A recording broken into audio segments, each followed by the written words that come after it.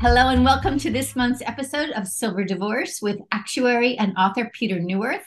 This is his new show that helps us simplify a painful process. I'm Hope Katz-Gibbs, proud producer of the show on the Incandescent Radio Network and Incandescent TV. This is episode 2 of the show. On episode 1, you met certified divorce financial analyst Margarita Cheng, who explained how CFPs can be most helpful in silver divorce. And today we are thrilled to be interviewing certified divorce lending professional Brooke Benson, MACDLP, who will talk with Pete about identifying and engaging the variety of financial experts you will need in this very important time in your life and your marriage. So take it away, Pete. Well, thanks a lot, Hope. And thank you, Brooke, for joining me. For those out there listening and watching, I was privileged enough to be on Brooke's show, Brooke has her own podcast, and she was kind enough to interview me around what I'm doing in the world of silver divorce. And now I get to return the favor because Brooke has a whole lot more to say that she didn't get a chance to say when she was interviewing me. So you're a certified divorce lending professional and have developed a practice, I understand, about planning for divorce. And can you tell us a little bit about how you got into it and what is this planning for divorce? It seems like a strange concept. Thank you, first of all, for inviting me to be here. I'm grateful to have the opportunity. I feel like more than anything else, I try to just spread information and education. The person watching or listening to this may not be in a position to ever need my information, but I mean, we all know someone who is in a marriage that, may not make it. We know, statistically speaking, half of American marriages end in divorce, and the number is much higher for subsequent, marriages, second and third marriages. So I probably didn't even really know any of that. I myself got divorced, and I was contacted actually by someone Pete, Mary LaFay, who was my good friend, but we had never really talked about, professional type of I knew what she did, but she, when I got divorced, she said, you should go into mortgage lending. And I was in public relations at the time and looking at taking a new public relations position. And she said, you've got children. Lending is a great gig for someone who needs some flexibility in their schedule. You can do it at night after the kids have gone to bed. So that was how I got started in mortgage. The divorce piece of it really, when I started in mortgage, I was working for Wells Fargo, and they trained us to just be sympathetic when a client is about to experience a divorce, but to wait until it's over and then offer to help. And for years, that was how, mortgage lenders behaved. But the truth is, if you're getting divorced and you think you might want to keep the marital residence, you don't really want to sit around with your fingers crossed, just hoping that you're going to qualify after the divorce is over. And attorneys love to know, can my client qualify for this before they even get to mediation?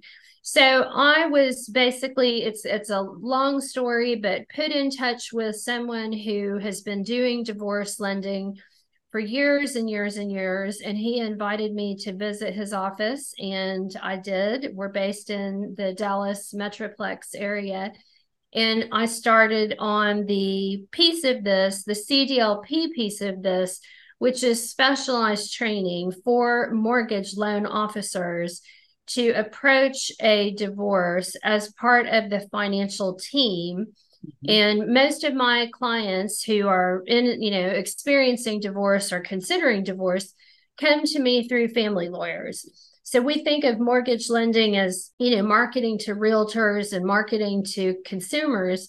And this has a slightly different angle to it because I talk to lawyers about how this process works and how I can be part of the financial team that is involved when someone who owns, at least the marital residence, oftentimes other properties or businesses. There are lots of moving parts, but if a lawyer sees that a couple owns a home together and wants to explore what the options are for that home, that's when that person would reach out to me.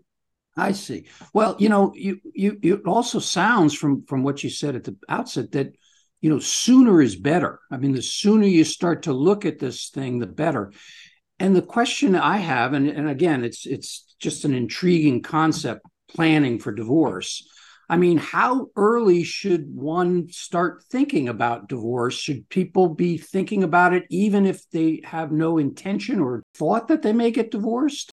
When is the right time to start thinking about these things? So, I would say it's different for everyone. And the reason that I specifically came up with the plan for divorce, I've written a workbook to guide people through that process.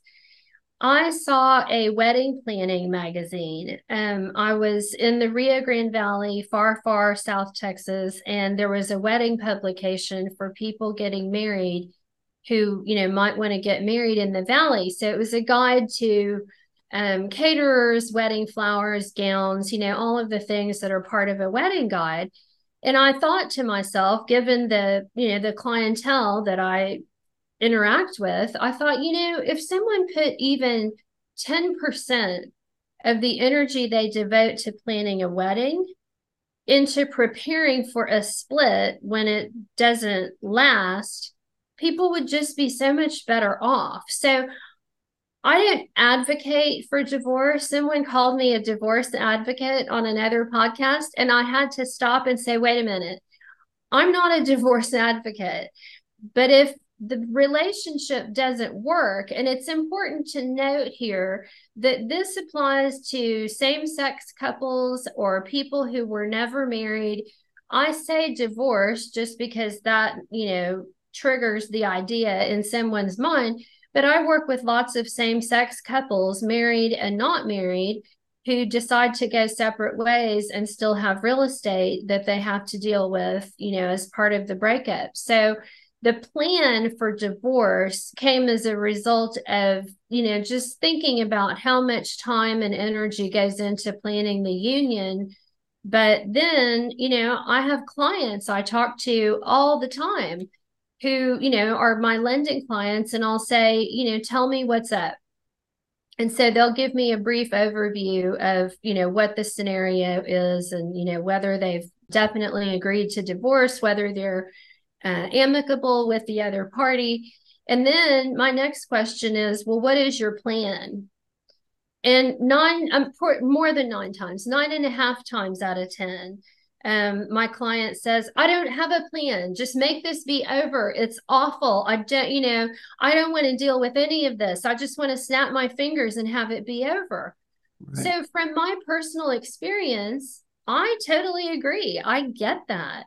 But again, if you have property, if you have children, if you have a business together, I argue that you must start some planning before you act. I mean, ideally, even before you contact an attorney. But, again, I teach continuing legal education to lawyers on this topic, because the sooner someone can decide, this is what I want to be when this process is over, then I think the better that divorce is going to go versus the people who just bury their head in the sand and hope it goes well.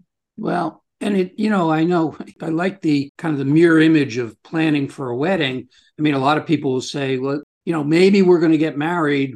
Let's talk about what that might look like. And then you start getting into it, and you see, oh, well, it's pretty involved and it's going to be very expensive. And well, I guess that means we're going to have a plan for a long engagement because we have a long time to do that. Well, at the same time, I guess after you're married and you start to look around at what you've got, maybe that's the time to say, well, what if we were to ever get divorced? And because it sounds like it's one of those things where advanced planning really makes a big difference. I mean, you mentioned your client who says, I just want this to be over, but by then it's kind of too late to do the planning. It can be, definitely. And really the saddest part of my job is when I'm contacted by someone who's already divorced and they're stuck in some bad situation related to their property. Maybe they agreed to divorce and both stay on the note, which I just had recently. The husband was the departing spouse, the wife stayed in the home. And she came to me because the husband wants to buy his own property. And he can't do that because he's still on the mortgage for the house where she lives. And I said, well, send me your decree. Let me see how it's worded. And I can let you know, if I'm able to help you. Well, the wording in the decree was not helpful at all. I mean, they were supposed to have agreed to sell the property at some point down the road. She convinced him that she should stay there with their children, and he agreed at the time. But I mean, if you don't get some of these things resolved when the marriage is over, it just does not ever seem to go well later. I mean, it's realistic to think that each of you is going to meet someone else. You're going to want to move forward with that person. And those ties that, tether you to your former spouse are very difficult to unravel. I've had some really bizarre situations where I'm trying to think of all the background on this one. I had a client who bought a house with her husband who was military.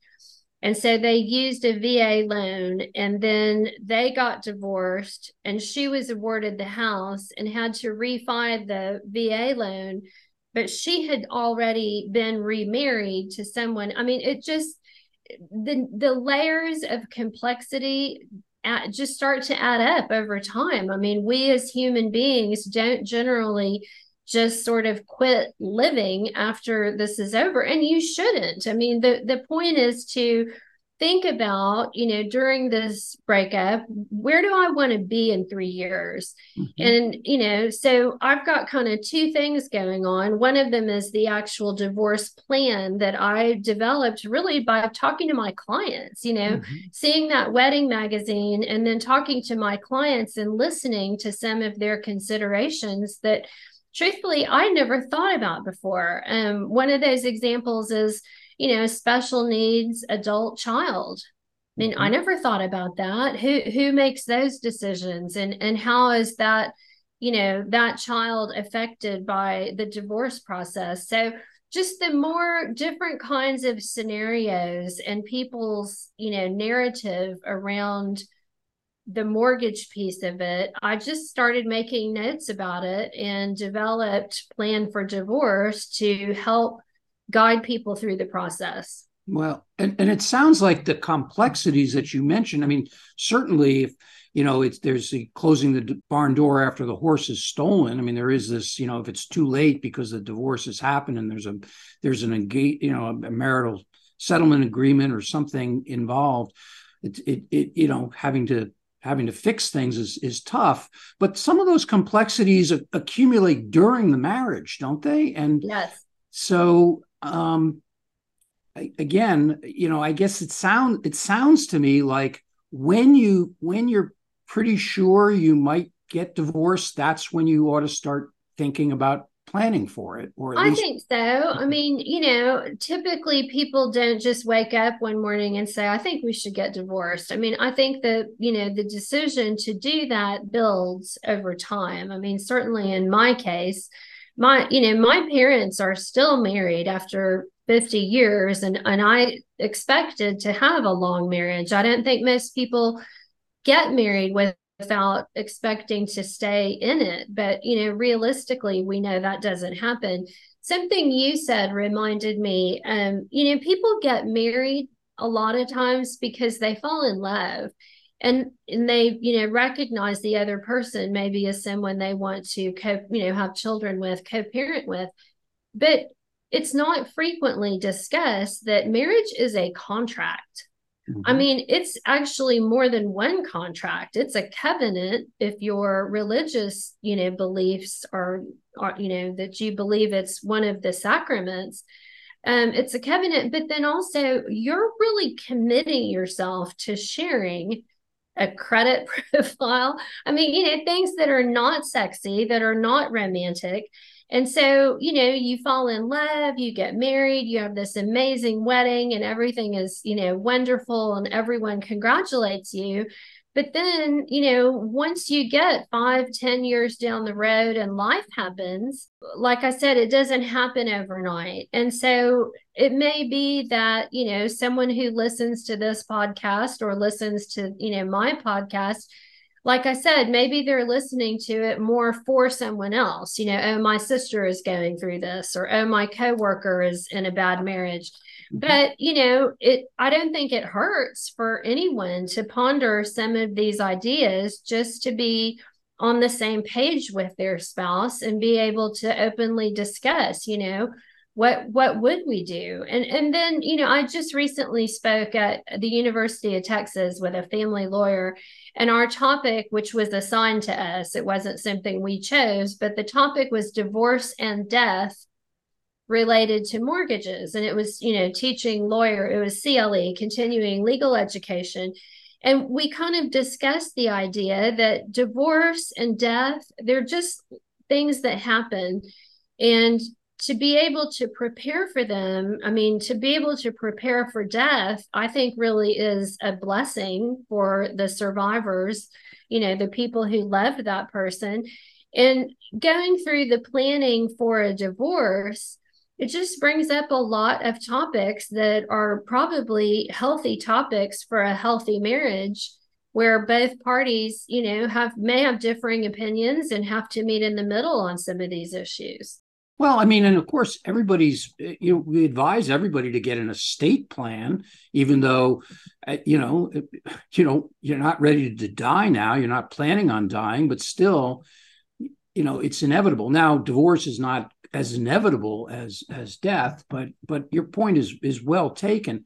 So my question then is, you specialize in the mortgage lending aspect, the real estate part of it.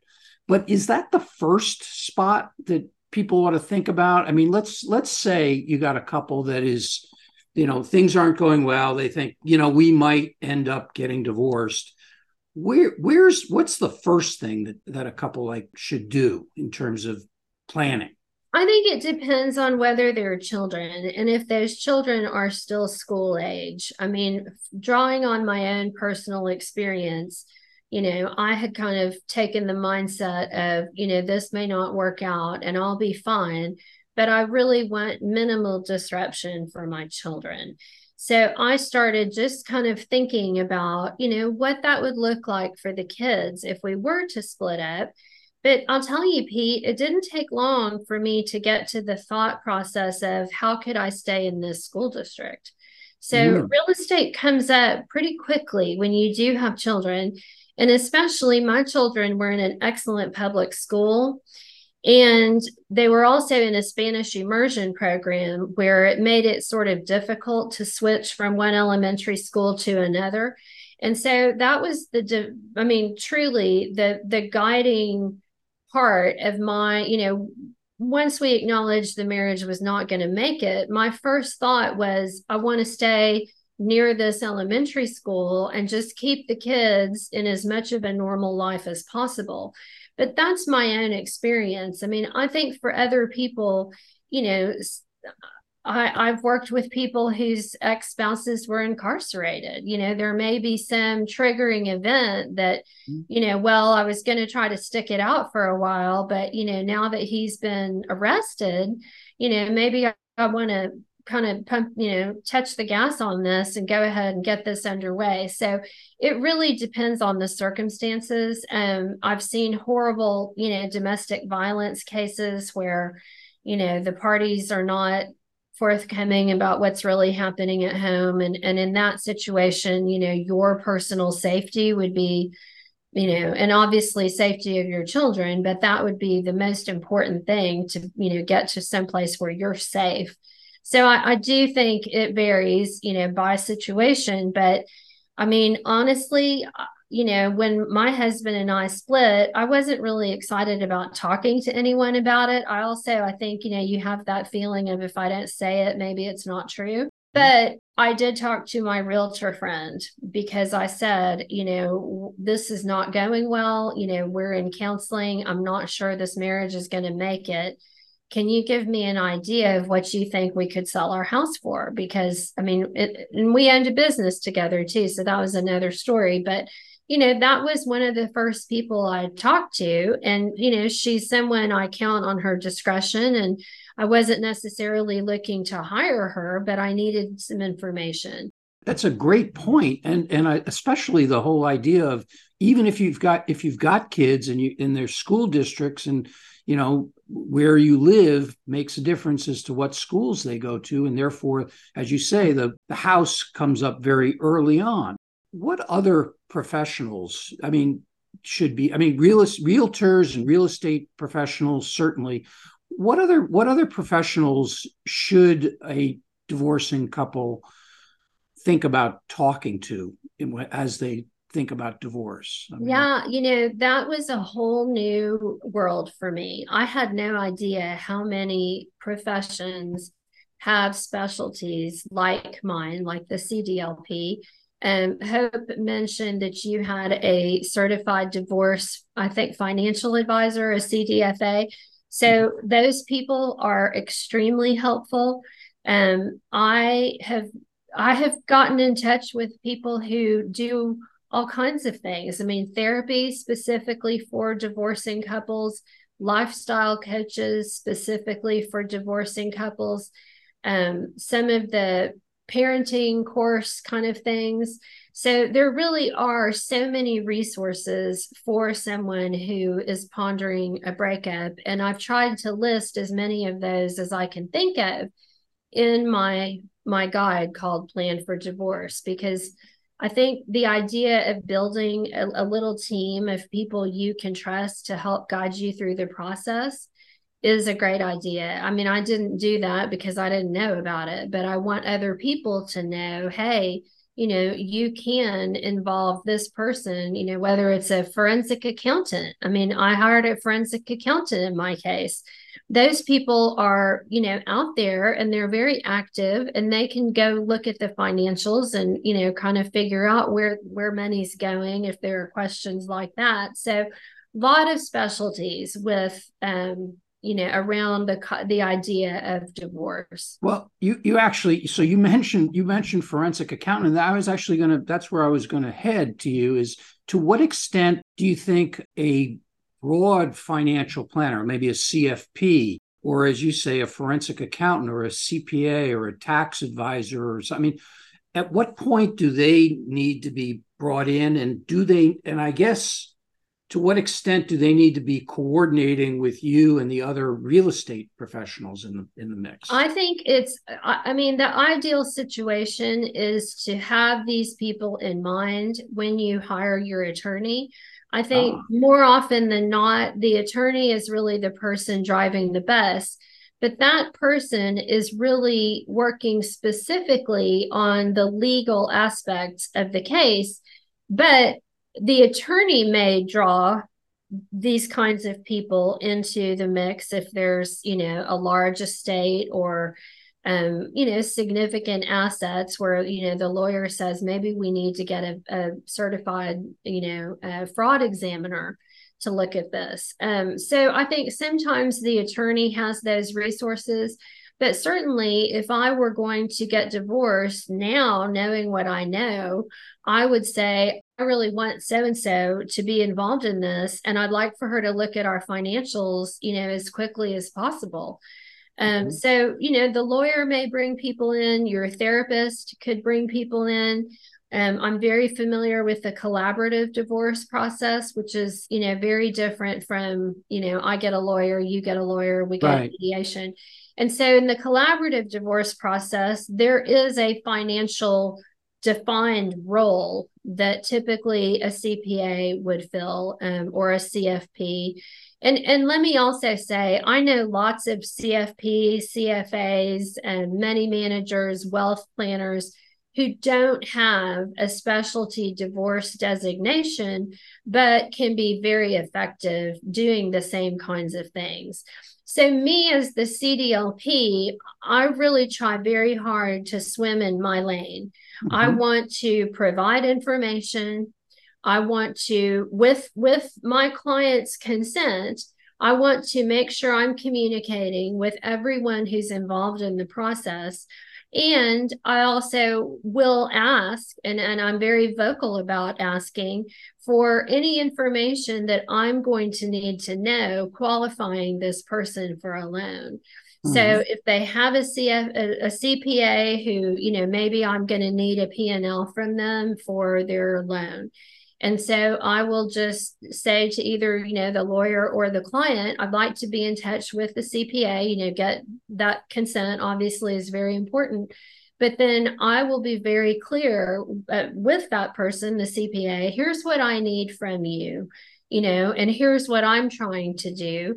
And so as long as the client agrees, and I don't know that I've ever had a client say, no, you can't talk to my CPA. I mean, they realize the value of having coordination from a couple of people. We're all swimming in the same direction, but I'm going to stay in my lane. I don't give financial advice. I'm not allowed to, but even if I were allowed to, I wouldn't. So I try very hard to stay focused on the real estate piece of it. And then I also, I don't mind the hand-holding that goes along with it, because even very successful people, even successful financial people, don't always understand the homeownership obligations. Right. You mentioned stay in your lane, and I believe that, and that's what I say in my book. I mean, know exactly the kind of help you need, and then find the expert in that particular area, and as opposed to asking somebody that doesn't do that as a specialty. But that brings me to a question about lawyers, because it sounds like lawyers have to be involved they have to be involved no matter what, at some level. But lawyers, family lawyers in general, are advocates, and they are contesting. I mean, they're representing you and one spouse, and then the other spouse is got their own lawyer. But there is, in a sense, a shared interest between the divorcing couples to, unwind this marriage in the most efficient way possible. How do you navigate that essential tension between lawyers that are acting as advocates and then lawyers that need to act as facilitators of a divorce? Well, I mean, honestly, that's a great question. And the answer is it depends, because people have different styles, obviously. I started laughing when you were talking because I thought you were going to talk about lawyers giving financial advice, which, no offense. I mean, lawyers are my bread and butter, and I respect their work very much, but lawyers don't always give the most appropriate financial advice. And so, my point in the guide to getting divorced is to consult with the lawyer for legal things. Mm-hmm. And consult with your CPA for tax matters or financial things. Consult with me specifically on the real estate. So yes, lawyers are expected to advocate for their clients, and they do. But they are, I think, most of the time, really the facilitator. They're really the lead person. And, I always say that I'm happy to be an Indian when the chief knows what he's doing. So if the lawyer is, proceeding in a fashion that makes sense based on the different aspects of the case, it's very easy for me to just fall in line as one of the team members playing a crucial, but overall really kind of small role. I mean, I'm only really working on one piece of this. Sometimes it's a little different if there are rental properties, and oftentimes when a couple has other residential properties, one of them will take one and one of them will take another. So unwinding, the word you used, is a great word for that, because oftentimes there is some, a lot of conversation around how property will get divided. And I have to be mindful of, always how an underwriter would look at it, so that, the loan is ultimately approved. I mean, there are times where, people do things that you just can't even imagine that, harm their own case. And, we work with that to the extent we can. But I had a client who, she had her lawyer who was fantastic. This was in Houston, Texas. Great lawyer, great CPA. I had, gotten the house all ready for refinance, and she quit her job. We went to order a last verification of employment, and they sent back that she was terminated. I mean, and the whole thing fell apart because, she had represented all this time that she wanted to keep the home. And, I called the CPA and basically said, what the heck? They didn't know either. So it's kind of part of what appeals to me about working in this environment is, it is different every time. I have added to my script now when I talk to people in my initial call, don't quit your job, don't go out and buy a boat, like while we're doing this. Right. So, it's a hard time. As you know, it is a hard time in someone's life, and you're not thinking correctly. I mean, sometimes I call it a brain scramble. So I try very hard to kind of, dovetail in with whatever is happening and not add any stress to the picture. Well, we're coming sort of to the end of our time here, but I wanted to, what strikes me as you talk is that there's so many different situations. I mean, it feels like, I say in the financial planning or retirement income world that if you've seen one financial plan, you've seen one financial plan. And it seems to me like the same is true of divorces. If you've seen one divorce, you've seen one divorce. But are there things that are common through that you could at least distill for our audience? What is, a couple of things that are pretty general and that pretty important in pretty much all the divorces that you've seen? I would say, my mind always drifts to my kids. So, making sure that you've got some thoughts around, what visitation would look like. Yes, there are common elements of every divorce, right? If you've got children, you know that there are child custody issues, there are visitation issues, those kinds of things. Then, looking to your own situation, how will I be affected financially? How will my life look? Will I have to change my lifestyle? Will I stay here? All those kinds of considerations for the future. And then, as you pointed out, most people have a lawyer. Most people have an insurance agent. Most people have, someone like yourself who's looking at the retirement part of this. So each divorce has definitely some common vocabulary and some common traits, but everyone's situation is different. And, there are some wild variations in the ways people go about breaking up. And I just, I feel very called to providing this information because unless you've been through it, I tell people it's like having a baby. Unless you've actually done it, unless you've actually been through a divorce, it's very hard to understand how draining and how difficult and just, how sad it is. Even if it's the right thing, it's still sad. Yes. And thank you so much, Brooke, because it also feels like in many, if not most situations that you come, there's a house. And even if you don't own a house, there's a place that the couple is living, and that has to be considered as part of the divorce. And it sounds like, that's your specialty, is where people live. And if you're living in a house and you're thinking about getting divorced, sounds like Brooke Benson is someone that you should be thinking about at least looking at your stuff and planning for divorce. So thank you.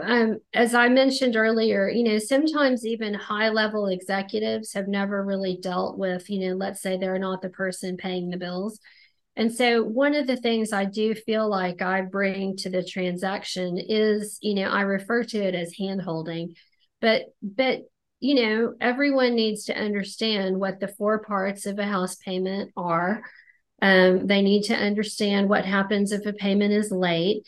And I actually did a loan for a very successful mergers and acquisitions CPA in Fort Worth. And I made some comment about, some obligations she had under the mortgage. And she said, do you mind walking me through those? And it occurred to me, well, she'd never done that before. I think in that particular case, she had a bookkeeper who, just assisted her. And she said, I need to know this if I'm keeping the house. So the truth is, you may not have been in a situation before where you needed to know this information. But if you're going to be on a mortgage by yourself after a divorce or after a breakup, it is important to understand all the different obligations and what the consequences are if something changes. So yes, I take this role very seriously, and I do feel like my clients are sharing a lot of very personal information with me, and I want to treat them with the utmost respect during what might be the worst time in their lives. Well, this has been great. So thank you so much, Brooke. You've really been giving us a lot of great information, a lot of great advice. My website is planfordivorce.org. And you can download the workbook, and there are more resources there. And Pete, thank you so much for having me. I really appreciate it. Brooke Benson, planfordivorce.org. All right. Thank you. Thank you so much, Brooke. That was amazing. Thank you, Pete. Another amazing interview. You are watching Silver Divorce, How to Simplify a Painful Process. Brooke Benson, go check out her stuff. She knows what she's doing. And Pete, of course, the Silver Divorce expert around money. So I'm Hope Katz-Gibbs, producer of the show on Incandescent Radio and Incandescent TV. We will talk to you again next month with another amazing expert. Have a great day.